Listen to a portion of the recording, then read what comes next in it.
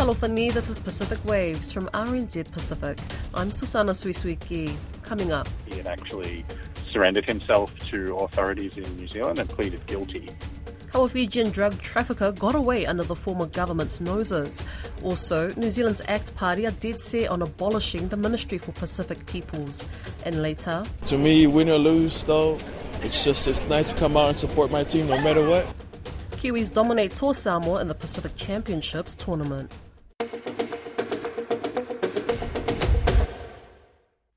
The operator of a Pacific-wide network of pharmacy companies, Ayaz Mohamed Musa Umaji, was sentenced to 4 years prison in New Zealand in August for illegally importing millions of dollars worth of pseudoephedrine, a precursor chemical of methamphetamine. But a joint investigation by the Organised Crime and Corruption Reporting Project, the Fiji Times, the New Zealand Herald and Radio New Zealand has found that behind the conviction of Umaji was a far murkier story. The Fijian national had long been a target of police in his home country, but had for years escaped justice. That was thanks to what Fijian and international law enforcement say was an unwillingness by the previous authoritarian government of Frank Bainimarama to seriously tackle meth and cocaine trafficking. Fiji's new government, which was elected last December, is now investigating donations that Umaji and his family made to the previous ruling party, as well as potential connections to top law enforcement officials. Koroi Hawkins spoke with the lead Pacific editor for the Organised Crime and Corruption Reporting Project, Aubrey Balford, and began by asking how they got wind of the story. So this story started, as a lot of stories do in the Pacific, that there were a lot of rumours around about Ayaz Musa Umaji and his alleged involvement in drug trafficking. And so we're looking into him, and then we realised earlier this year that he had actually surrendered himself to authorities in New Zealand and pleaded guilty to importing pseudoephedrine, which is a precursor chemical for making meth, into New Zealand, using different branches of his hyperchem companies, which are pharmacies spread throughout the Pacific. So as we started looking into this, we wanted to look behind it, into who is this person, what are his connections in Fiji, and why did it take so long for there to be a successful case against him. And he's been, up to this point, a pillar of the community. I mean, he's been quite a prominent businessman. He was the vice president of the Fiji Football Association. The hyperchem pharmacies are quite widespread, not just in Fiji, but also there are branches in Solomon Islands. There's newly established branch in Vanuatu. Previously, there were also companies registered in Samoa. He was reasonably prominent in the community. And, what we found looking into this is that he was suspected of involvement in the drug trade as far back as 2017. He was on the Fiji police's radar. He was charged by New Zealand police in 2019. But despite that, and despite it being, fairly open secret, he still maintained these positions in the Fiji Football Federation in business, and also he and his family and business partners donated to the former ruling party, to Fiji First Party. And in your investigations, talking about how long he's been able to operate until being convicted now, what were your findings in terms of how he managed to, stay in those positions so long? I mean, there really was a feeling in Fiji for many years that he was a difficult target to reach. He was seen as being well-connected in the country. Local police investigation just didn't manage to collect the evidence that would have been needed to convict him. So actually, the way that he ended up going down was that New Zealand police looked into the case and actually looked into an already existing case of someone who was arrested in Auckland with a large amount of cold and flu pills that had pseudoephedrine in them. And when they looked into that case and the details of how that was moved into the country, they found that it was Musa's hyperchem network that was used to facilitate this. And so really that was, in the end, how the case was built. But it was very hard, even after that point, to still get Musa. It took about 2 years for extradition to be granted from Fiji. And by the time it was granted, it turned out that as Musa had already left Fiji and gone to India. So then, it was a long process again to get him back. He ended up actually turning himself in and was sentenced to 4 years in prison just in August. Yeah, but it was quite a long and drawn-out process. Have you had a response from the former Fiji government administration, former Prime Minister Bainimarama, I.S. Said Qayyum, the Attorney General? We reached out to all of them for comment, and we received no response from any of them, unfortunately. We did send them, detailed written questions, but yes, up until this point, there's been no response. All of this, again, bringing to light, we've heard talks about the drug highway, so to speak, of the transition of drugs across the Pacific. This sort of the first insight into actually some of the rumors that we've been hearing about this trade being embedded and being able to flourish because of connections in each of the islands. Yeah, so the Pacific is really in a pretty important drug route for our region. Australia and New Zealand have some of the highest prices for cocaine and meth, the highest retail prices. So anyone who's producing this in North and South America, really, if they're able to get across the Pacific to these markets, the profits are immense. And obviously the Pacific Islands are right in the middle of this. Fiji, in particular, is a really important transit point because Fiji really is a hub of the Pacific. The Nandi Airport is a major airport. There are seaports there. The mail comes through Fiji. So, it's been known for quite some time that it is an important transit point. And it's a place that, international criminal networks are operating. What's really interesting about the case of Ayaz Musa is that he is a Fijian with a Pacific-wide pharmaceutical network that has been involved in the supply of pseudoephedrine, into this market. It really just highlights how important the Pacific drug trade is, and also just how much it's been perhaps overlooked for quite some time and really allowed to thrive. This is really a growing industry. It's immensely profitable. And, when you're talking about the Pacific, where countries are often, just not that big, the amount of money in play can really affect things. And you obviously, as with all of your stories, Pacific collaboration with different orgs in the region and in New Zealand, and our team at RNZ Pacific also able to contribute on this project? Yes, we got great contribution here from the RNZ Pacific team. Kelvin and Lydia are just great reporters. And, the contribution's been invaluable. We also worked with the Fiji Times on this one, and we worked with the New Zealand Herald, Jared Savage there, who's a fantastic reporter on organised crime here in New Zealand. So we couldn't have done it without any of our partners.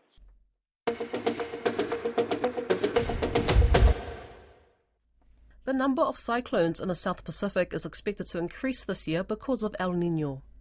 The National Institute for Water and Atmospheric Research says elevated cyclone activity is expected for Vanuatu, Fiji and the northern Cook Islands. More severe cyclones with sustained winds surpassing 119 kilometers per hour are also predicted. NIWA meteorologist Ben Noll speaks with Caleb Fotheringham. What can we expect to see this cyclone season in the Pacific? Yeah, so cyclone season in the South Pacific starts in November and it runs through April. So it's coming up quickly, coming up soon. And this year we have El Nino in the Pacific Ocean, so very warm seas near the equator. And that's going to play a key role in the cyclone season that the region is going to experience this year. Now, during El Nino events past, we have seen several seasons where we've had above normal amounts of activity. Now, the long-term normal number of cyclones per season is 9 cyclones. This year, we are expecting anywhere between 9 and 14 cyclones. So that is normal to above normal for the season as a whole. El Nino, it does tend to enhance the risk for cyclone activity kind of near and east of the international date line. So countries like Fiji, the Cook Islands, and many in between, such as Samoa, American Samoa, and eastward toward French Polynesia, tend to have an increased risk for seeing or experiencing impacts relating to cyclones. Okay, so 9 to 14 for the region. Those countries that you mentioned before that were more at risk than they were previously, how many cyclones could they see? So this year, the groups that we have an elevated risk, Vanuatu, Fiji, and the Northern Cook Islands. Now, for the likes of Fiji, we're potentially 3 to 4 cyclones moving near the islands, crossing near the islands during the cyclone season. For Vanuatu, somewhere between 2 and 3 cyclones potentially. Tonga, maybe as many as 3 to 4. Wallis and Futuna, potentially 3 to 4. So it does look like kind of in that area around Fiji, and especially just to the east of Fiji, does seem to be a bit of a hot spot potentially this year for cyclone activity. So certainly, those that are active in the marine space or those that are, tourists or going to be traveling around, being mindful of the risk both on land with risks around wind and rain or at sea when it comes to high seas, rough seas, and swell relating to the cyclones. When we talk about these higher numbers, the 4s for those countries that you mentioned before, and also 14 for the region, how unusual is that? How unusual is it to get 14 cyclones in the South Pacific? Yeah, so when we're talking about kind of double digits number of cyclones, that is fairly unusual. I mean, we look back at years in the past that have similarities with the present year to help guide our outlook. And to do that, we've identified several past years that had El Nino conditions in the Pacific Ocean. And looking back at some of those years, we had in one of the analog years was the 1982-83 cyclone season. That was also an El Nino. That year there were 16 cyclones. The most recent El Nino season, it was 2009-10, and that had 11 cyclones during that season. So we tend to see an increase in the number of cyclones during El Nino years because the Pacific Ocean is warmer, and that acts basically as a focal point for rising air, which you need rising air to cause these cyclones. So the combination of the warmth, which then lends itself to the rising air, basically gets that cyclone heat engine going, and it can get it going fairly frequently during these El Nino episodes, again, because of those warm seas. And what does that mean for the strength of the cyclones? Yeah, so El Nino events past, we have seen quite a few severe tropical cyclones. And when we say severe tropical cyclones, we're talking about Category 3 or higher, which have wind speeds of above 119 kilometers per hour. This year, we may have as many as 4 to 8 severe tropical cyclones. So out of that 9 to 14 total, 4 to 8 of those could reach severe strength. As we look back again at those years in the past that have similarities with this year, the season 1982-83, that year there were 10 severe tropical cyclones. So it's not just the number or the count of cyclones this year that we need to be aware of, but potentially some of these storms being on the stronger end of the spectrum and having impacts across the island groups. I mean, what can happen during El Nino is there may be some island groups that actually experience drought or extremely dry conditions, and even the likes of Fiji, for example. And what can happen is you can have a drought develop, and then the drought is then alleviated by cyclones. So it's kind of compounding extremes, that can be really difficult to deal with. You need the water, but you don't need all the water at once, which is what a cyclone can bring. There's going to be kind of risks on both sides of the spectrum this year around water availability because of El Nino, but then also likely cyclone numbers and cyclone strength. Meanwhile, the first cyclone of the season, Lola, has come a week early. At the time this program was recorded, Lola was a Category 3 system heading towards Vanuatu's Toa and Penama provinces. RNZ Pacific is broadcasting the latest weather warnings on the cyclone from the Vanuatu Met Service. These can also be accessed on their website at www.vmgd.gov.vu and on the Vanuatu Met Service Facebook page.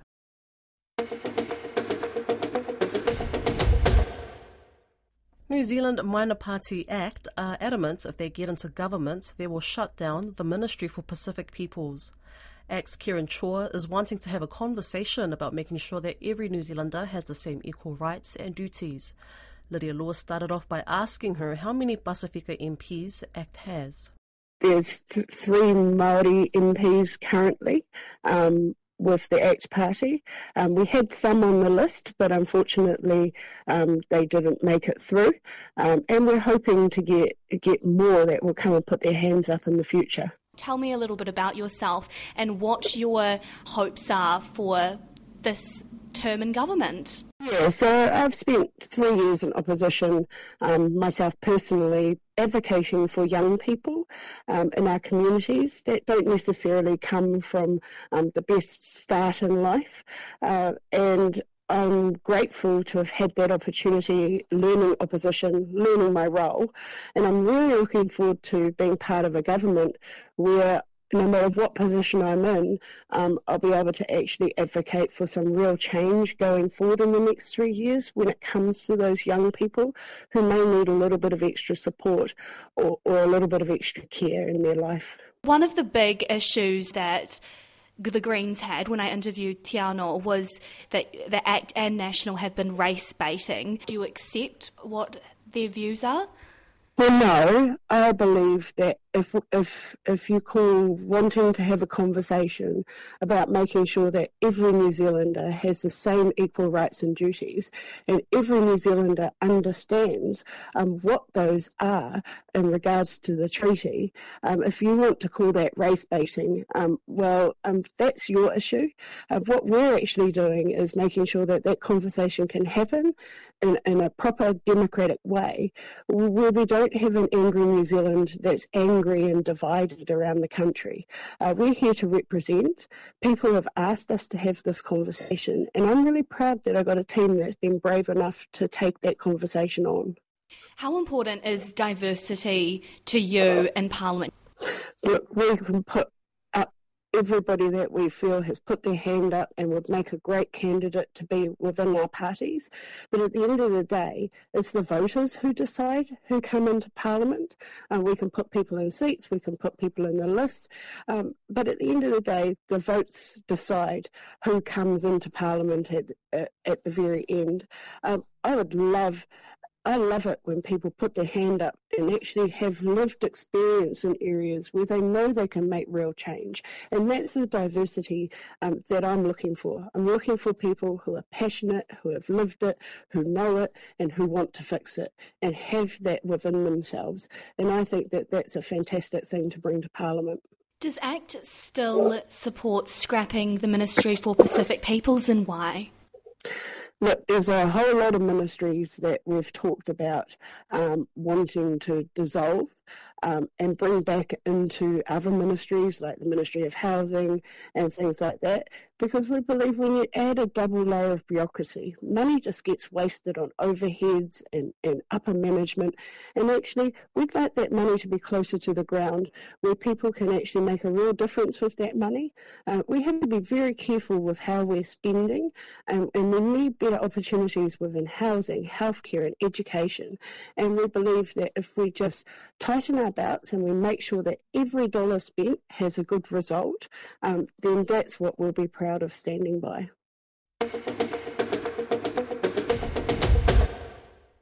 In rugby league, Toa Samoa and Kiwi fans turned up in droves to back their teams for the inaugural Pacific Championships tournament at Auckland's Eden Park Stadium on Saturday.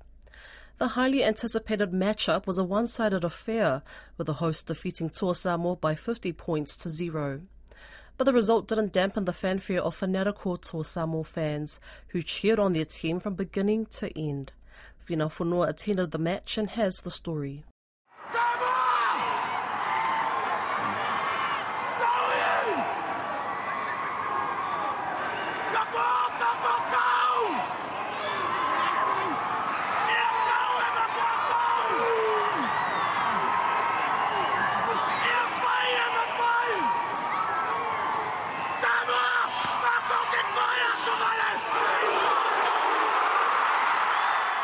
Thousands of waving Samoan flags could be seen in the stands of Eden Park on Saturday nights, creating a mesmerizing sight.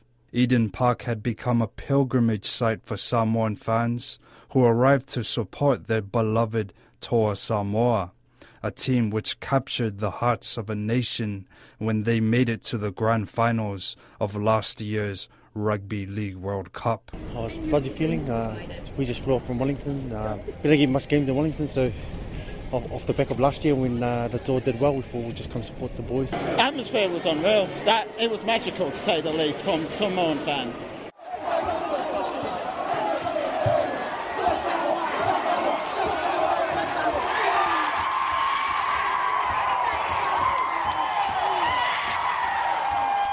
The hosts, Kiwis, were made to feel like visitors when they entered a stadium dominated by the cheers and blue jerseys of Toa Samoa fans. Every time Toa Samoa had possession of the ball, fans screamed as if though their team had scored a try. But the Kiwis kept their composure, taking advantage of errors and eventually running rampant. Browner to dummy half. Hughes, so good at creating space there. Interesting kick. Papali'i! Here's another try for the Kiwis. Toa Samoa captain Junior Paulo and coach Ben Gardiner made no excuses for their performance, but said the future looked bright as most of the team consisted of young players. A lot of these guys are still 21, 22, so Samoa's only going to be better in the years to come. We knew coming to Auckland that we were going to have a lot of support, and we were able to go and return that support, and that's part of the Samoan culture is service. So the boys understand that, and they want to go about returning service to their community. The passion and patriotism expressed by Paulo and his teammates symbolized the atmosphere and vibe of Samoan fans. An emotional sense of gratitude outweighed that of disappointment. To me, win or lose, though, it's nice to come out and support my team no matter what. It was a very good game, and Samoa, very cool. Regardless of the scoreboard, our people are always here to love and support our boys.